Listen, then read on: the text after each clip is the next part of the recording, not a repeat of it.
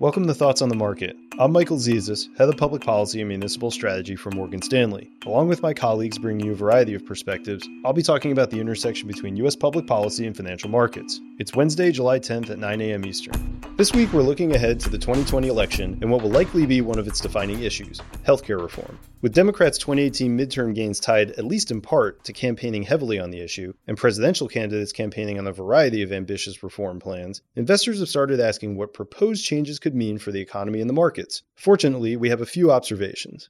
First, let's talk about the fundamental impacts of policy change to the most affected sectors, healthcare service providers, namely managed care organizations, or MCOs, and hospitals. For MCOs, Medicare for All would be an obvious problem, as that policy seeks to largely remove private insurance from the market. But that's very unlikely for a variety of political and procedural reasons in our view. Other proposals, such as Medicare X, Medicare at 50, and Medicare for America, do not present the same level of risk. However, we argue they would grow the public insurance market and probably create margin pressure for companies. For the MCOs, that means the stocks of companies with larger, more diversified businesses can benefit relative to smaller organizations. For not-for-profit hospitals, a staple of the muni bond market, the proposals, including a repeal of the Affordable Care Act, all present downside credit risk. That's because government insurance tends to pay hospitals less. So what should investors do? For now, just watch and react. Sure, market swings for healthcare stocks are to be expected around election events, but that could just as easily create opportunity as it could create downside for investors. That's because a major healthcare policy change will be difficult to achieve. Democrats and Republicans have very different ideas of what healthcare reform means.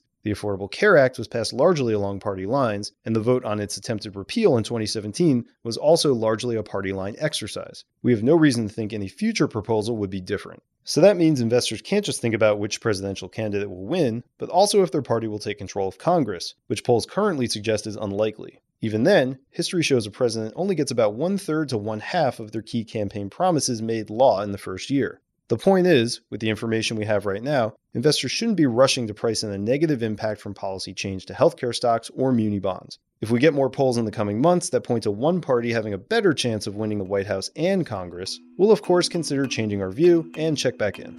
Thanks for listening. Tune in every Monday, Wednesday, and Friday for the latest thoughts on the market. The preceding content is informational only and based on information available when created. It is not an offer or a solicitation, nor is it tax or legal advice. It does not consider your financial circumstances and objectives and may not be suitable for you.